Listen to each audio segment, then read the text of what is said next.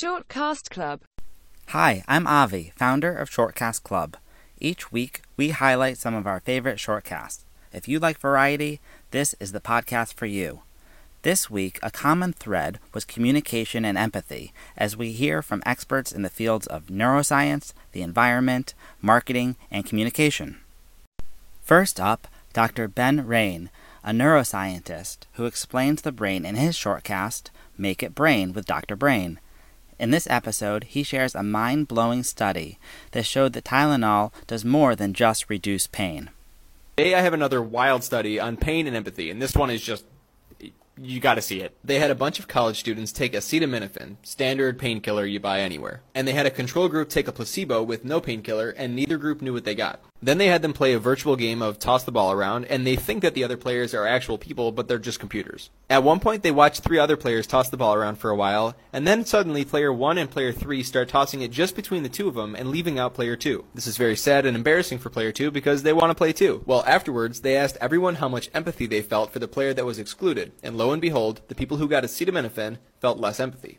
But this goes deeper. In a second experiment, they had the participants read a story where the main character experienced something physically painful, like stepping on a thumbtack or slamming their fingers in a door, or something socially painful, like overhearing someone else say that they don't like them.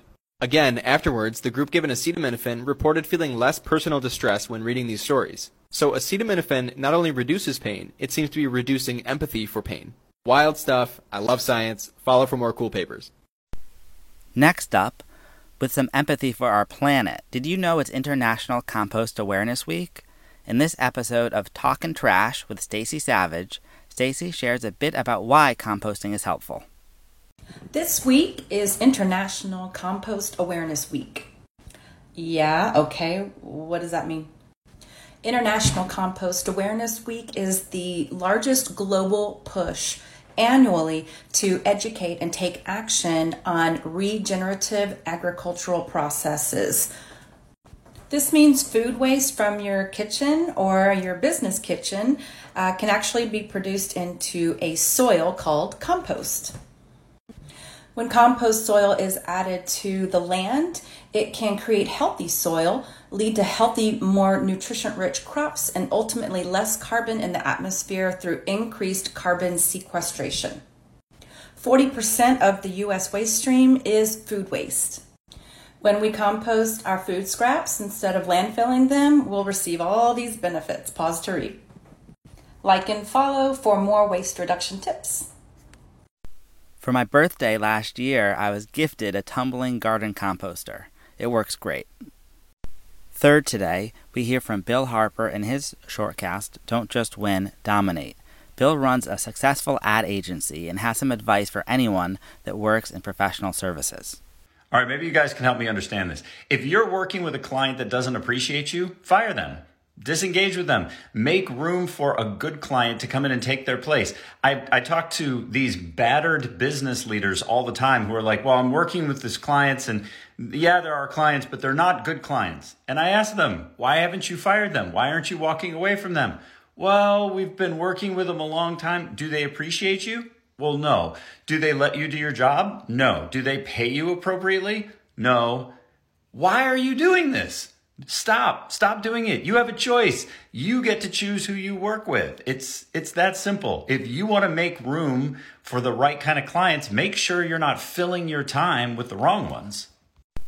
Let's hear from another marketing expert next. Kayla Yulee is a business coach for online stores, and in this episode, she really doesn't pull any punches as she explains that shoppers don't want to hear about the boring details of your company.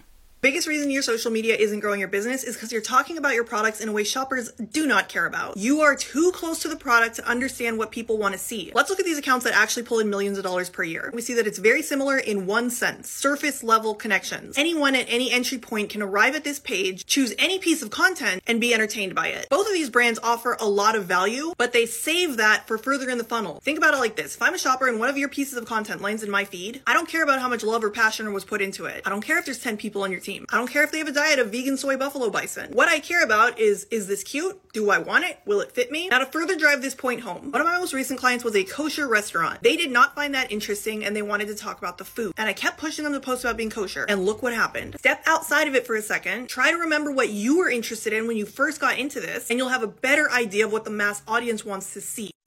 It's all about listening and understanding.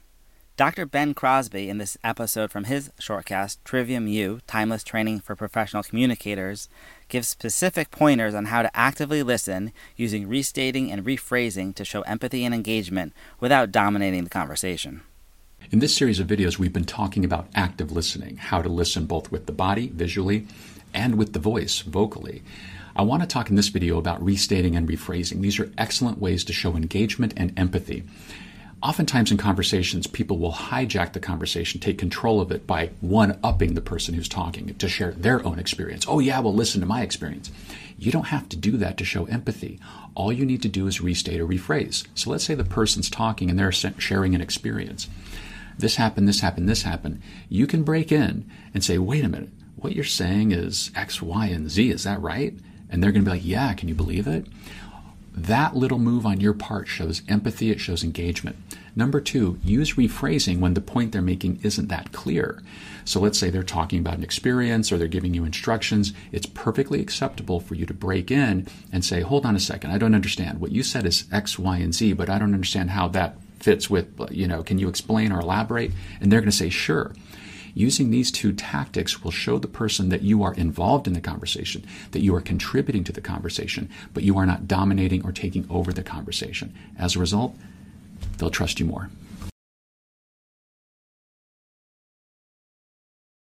Next, Tammy Emmett, a psychotherapist, in her shortcast, Therapy Beyond the Couch, explains what is titration to build your nervous system variability and how to do it. Psychotherapist here. Let's talk about a really important part of trauma release that you can do every single day. Building the flexibility, or what we call variability, of your nervous system is a huge part of trauma release. And what that means is being able to get activated and then to bring yourself back down into a more present and connected state. Activation, presence, connection. Activation, presence, connection. There's a lot of research and talk about cold plunges these days. Now, that's not exactly my cup of tea, but what's so important about cold plunges is that it stresses the nervous system, and then we're able to bring it back to a state, again, of connection and presence.